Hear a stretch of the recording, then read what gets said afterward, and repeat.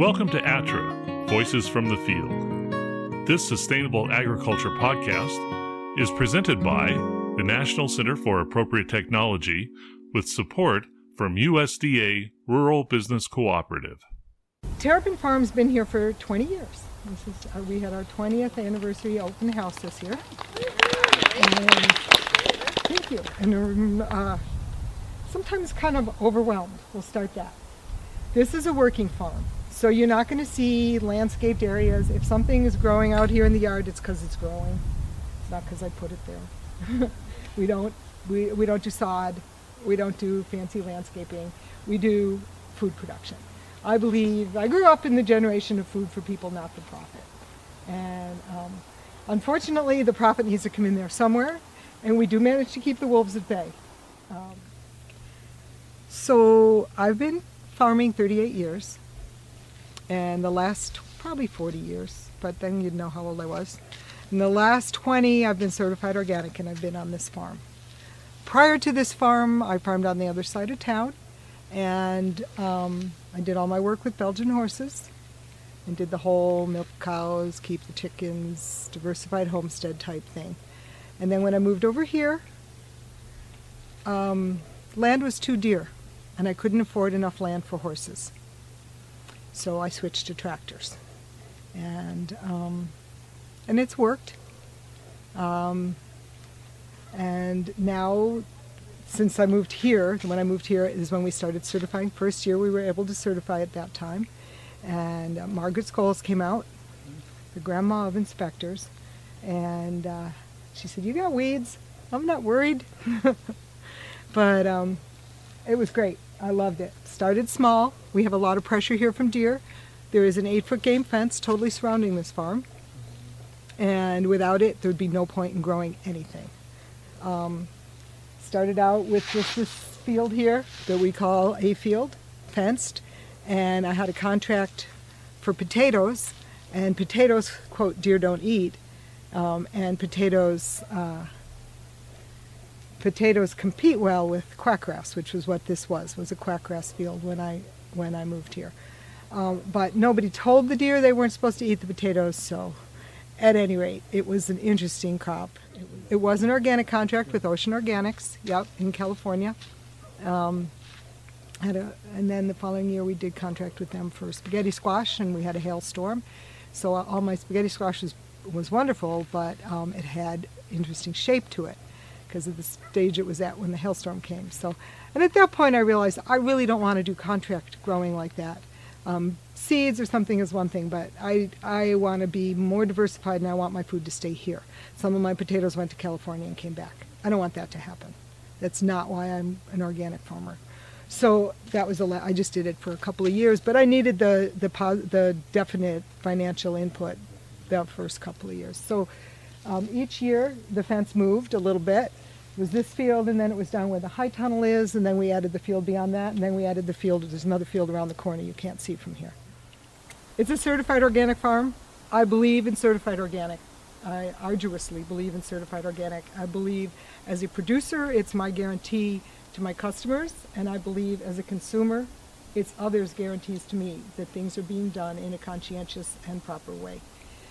We might not agree with every rule, with every statute as far as organics goes, but they're the best we have right now, and I think they're good ones. And I firmly believe in diversity. I think it's super important. We do grow over 500 crop varieties, but that's just varieties. But crop families and types, if it can be grown here, we do grow it. We grow a lot of it with an added protection. For instance, the hoop houses, the high tunnel, we use IRT, we use Remain, and we use overhead irrigation. That's a good frost protection method too. And overhead irrigation, I'll go into it more later on the tour, but it does 3 different ways of protecting from frost because the water itself is warmer. It forms an igloo which protects it, and the chemical process of going from water to ice creates heat, so it creates a little layer of heat under the ice on the plant. So it actually works pretty well on some of the larger crops that we can't cover. My kids, who would like to have me get to know my grandchildren a little bit, are always hollering at me, cut back, do less things, both in what you grow and in how you market. We have a very diversified marketing approach also, because we do wholesale and retail and farmers market and CSA and contract for seed, and and we run a greenhouse in the spring. It's very challenging during spring season when I'm hauling bedding plants to farmers market to sell, to also be in the field planting, and it's like which is going to pull the strongest. So and also because of that, we grow all our own starts, so we start in January. The diversity, because it is our insurance too, but sometimes it fires its ugly head and kicks you, but it's a lot to keep track of. There's a lot of paperwork involved with being certified, but I would be doing most of that paperwork anyways. I might not be filling out the certification forms. I'd be keeping the same field records, the same financial records, the same seed inventory records, planting records, all of that. I have 4 notebooks in the house, and one is seed starting for in the greenhouse, and then what I'm bringing with us, my purple book, is I always carry that around with me. That's our field maps. So if you ask me, wow, look at this broccoli next to that broccoli, how come this one looks so different? I can look at my map and I can tell, because that's a bay meadow. And that's a new one this year, and it seems to do better in the heat. And I want to know that, And then I also look back at the different varieties that we do for bedding plants for the home gardener, and that's really important too. We do different varieties sometimes for the home gardener than we do for ourselves. For instance, again, back to broccoli, which is a real popular plant. We grow a broccoli variety that doesn't make a giant side shoot. It's an open pollinated heirloom Italian variety called De Chico. It makes a nice main head, but not a giant main head. But it makes side shoots until November. And a home gardener isn't going to be planting a whole bunch of broccoli over every couple of weeks. They're going to be just joyous to go out there and harvest from their original plants until Thanksgiving. So those are, plants have different attributes, and they have different uses depending upon where you're going to be marketing them or using. Every year it changes, because so many things affect a crop rotation. I definitely don't do 3 years of the same family, basically a minimum of that, and sometimes, or 3 crops of the same family, because sometimes the hoop houses in High Tunnel are mostly concentrated on Solanaceae family. So we also run a rotation in there of cucurbita and basil and early greens and late greens. So we usually get a 3 crop rotation in 2 years in our inside growing areas. Mostly for that is pest disease, fertility, weed control also. For instance, the hoop houses, we have 3 hoop houses, and the 3 hoop houses, 1 moves each year. But we do still have quackgrass is one of our perennial weeds that can be an issue. So by moving it, then that makes it able to cultivate where the edges are. And I found that to be a problem if I were to do another high tunnel. And I did the high tunnel before I wanted a high tunnel. But NRCS here asked me to poster child the Organic Equip grant, so I did. But I would put it on wheels so that it could be moved because we also spread manure, and so it makes you able to get in and do that also. See, I'm not sure if you're seeing some of it from here or not. You are. I see the white flowers down there. That's buckwheat. There's a lot more buckwheat out in the other field. And there's phacelia. We've got buckwheat going as a nurse crop in with some clover in some areas that we normally don't tractor up, but that we had to disturb to run some irrigation lines. It's interplanted in between rows of winter squash. Weed control, soil fertility, and in our winter squash, because they start so small but they need so much space in the end, I always plant in between the rows of squashes, because we get a tractor width in between, so it's a good space to put, and you'll see that down there, and it's just beautiful. And the phacelia then brings in a lot of beneficial pollinizers, but which we really don't. We have so much flowering here at all times that I don't have a problem with pollination. You know, very rarely do we have a kernel of corn that doesn't develop. As we walk around that, I do have problem when my interns don't always do it the way I ask. We do have problems with weeds in our cover crop if they're not well cultivated a few days before the cover crops are seeded. Yes, in the fall we plant Austrian winter pea and rye, sometimes separately and sometimes combined, and depending upon how soon. And we try and get I try and have a game plan for next year's planting before then, so I know what I want to plant where, because I need to know when it needs to be cut down or disked in, so by what's going to be planted there. But then that changes every spring anyways, because it depends if it's a wet spring and if it's a low spot or a high spot. It's every day is remapping. It's like the best thing about getting the last thing planted is they don't have to be planting anymore for at least a month. Is that the sole source of your fertility? No, it's not the sole source. We haul in manure. We do not, I haul in composted manure, but it is manure. You know, we sheet compost out here. We don't haul our debris out by any means. And in the fall, I actually bring a deck mower in, and I mow the large stuff to chop it up, and then it actually breaks down really nicely by spring. But when we're like doing tidying up and cleaning and washing and stuff, all the compost from that kind of stuff goes to a compost pile outside the gate, because I took this field away from the deer, and so it's like, I think that we don't have enough research. We don't have enough knowledge on what cover cropping is supplying as far as what fertility goes. You know, I'm always experimenting with no knowledge behind it, is kind of how I feel. There's some, I shouldn't say no, but insufficient. We can always use more. I want you to look over there. Look at that cut. See that gray, tan sand? That's my field. There's three, we call it top sand and sub sand. We were going to name this farm Woolly Mammoth Beach Farm, but it wouldn't fit in the little boxes on all the forms, right? So, but when we walk around, if you look at my soil, you're going to see a totally different story. I've spent 20 years building soil, 20 years of hauling manure, planting cover crops, mowing and disking in my debris, rotating my crops, really working it, and I pretty much try and have it covered. We put a garlic in, and then we try and get the peas and the rye in pretty much everywhere. Some years, this year the peas did terrible. My crew even did an experiment last fall, and they planted some of our snap peas in the fall. They thought, well, if the winter peas can come up with the fall plant, why can't the snap peas? Well, it didn't work, but the winter peas didn't come up either. No, there's no livestock here. I don't have enough land. No, I let the interns have chickens when they want chickens. I actually had a couple of them take down the chicken fence yesterday because it was ugly and I didn't want it anymore.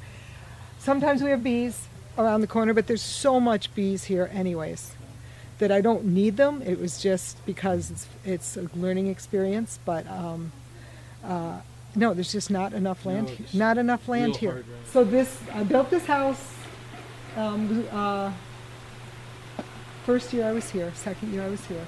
So this has been here 19 years, and it's one thing I really got the way I wanted it. It's got great cross ventilation because it goes east-west, and our weather comes from the west, so our wind comes from the west. It's got a north side earth berm, which moderates the temperature in here. I use very little heat in here, and we start in here early in the spring. But that concrete wall on the north side has earth along the back of it. It's wonderful. It moderates it when it's hot, it cools it, and when it's cold, it warms it. We could grow in here very easily year-round, although I choose not to. I like it to freeze out for insect control purposes. But you'll see that there's things in the ground in here. There's tomatoes, peppers, basils, and things. So this is our late season crop. This was only planted maybe 5 weeks ago in the ground here.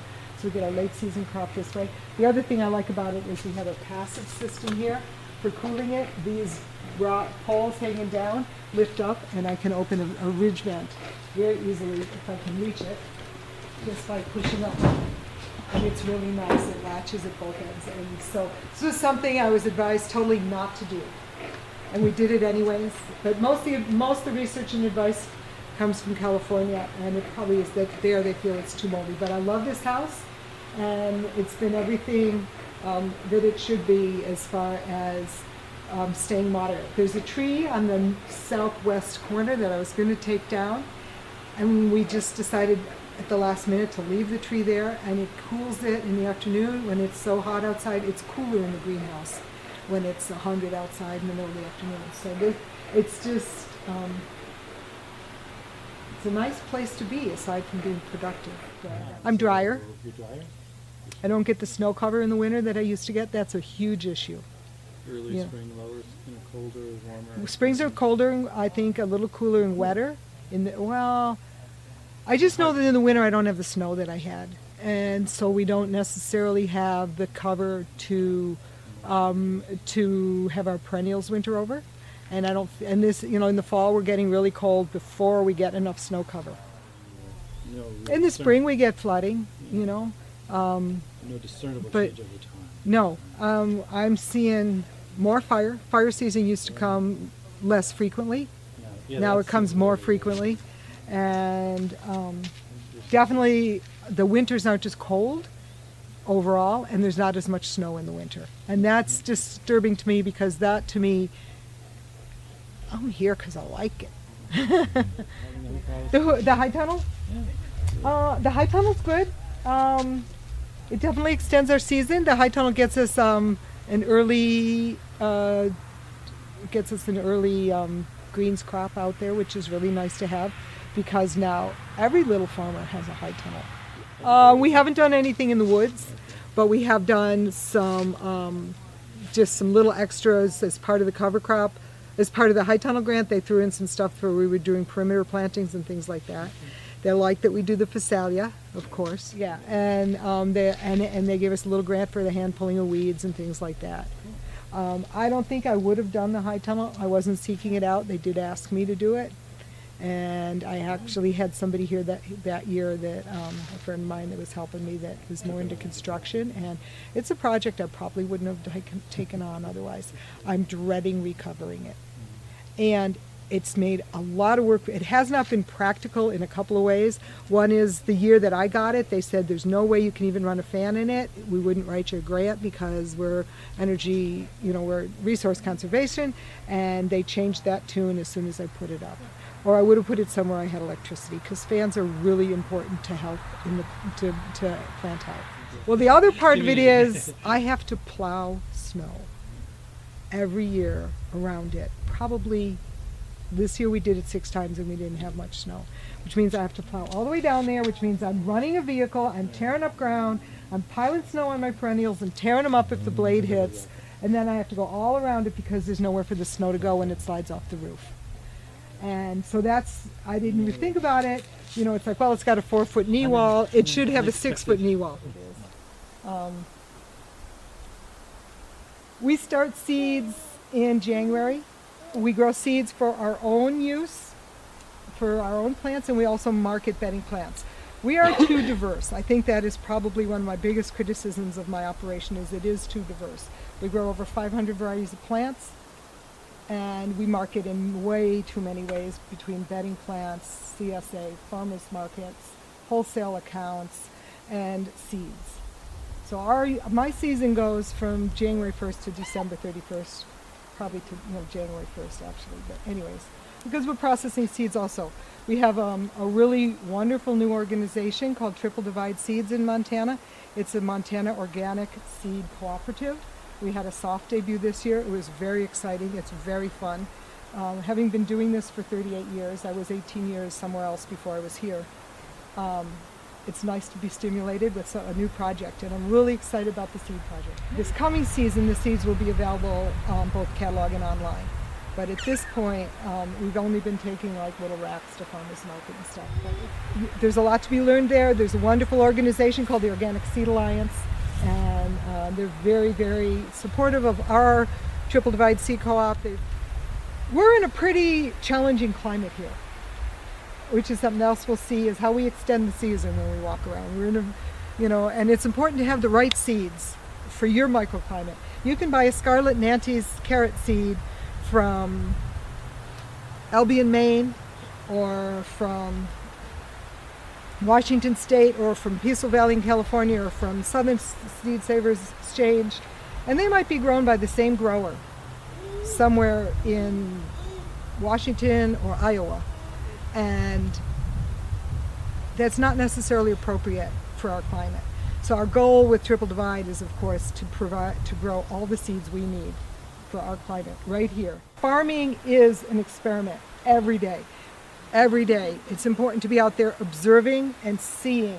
You can find other episodes of ATTRA, Voices from the Field, along with ATTRA's other sustainable agriculture resources at www.attra.ncat.org. That's www.attra.ncat.org.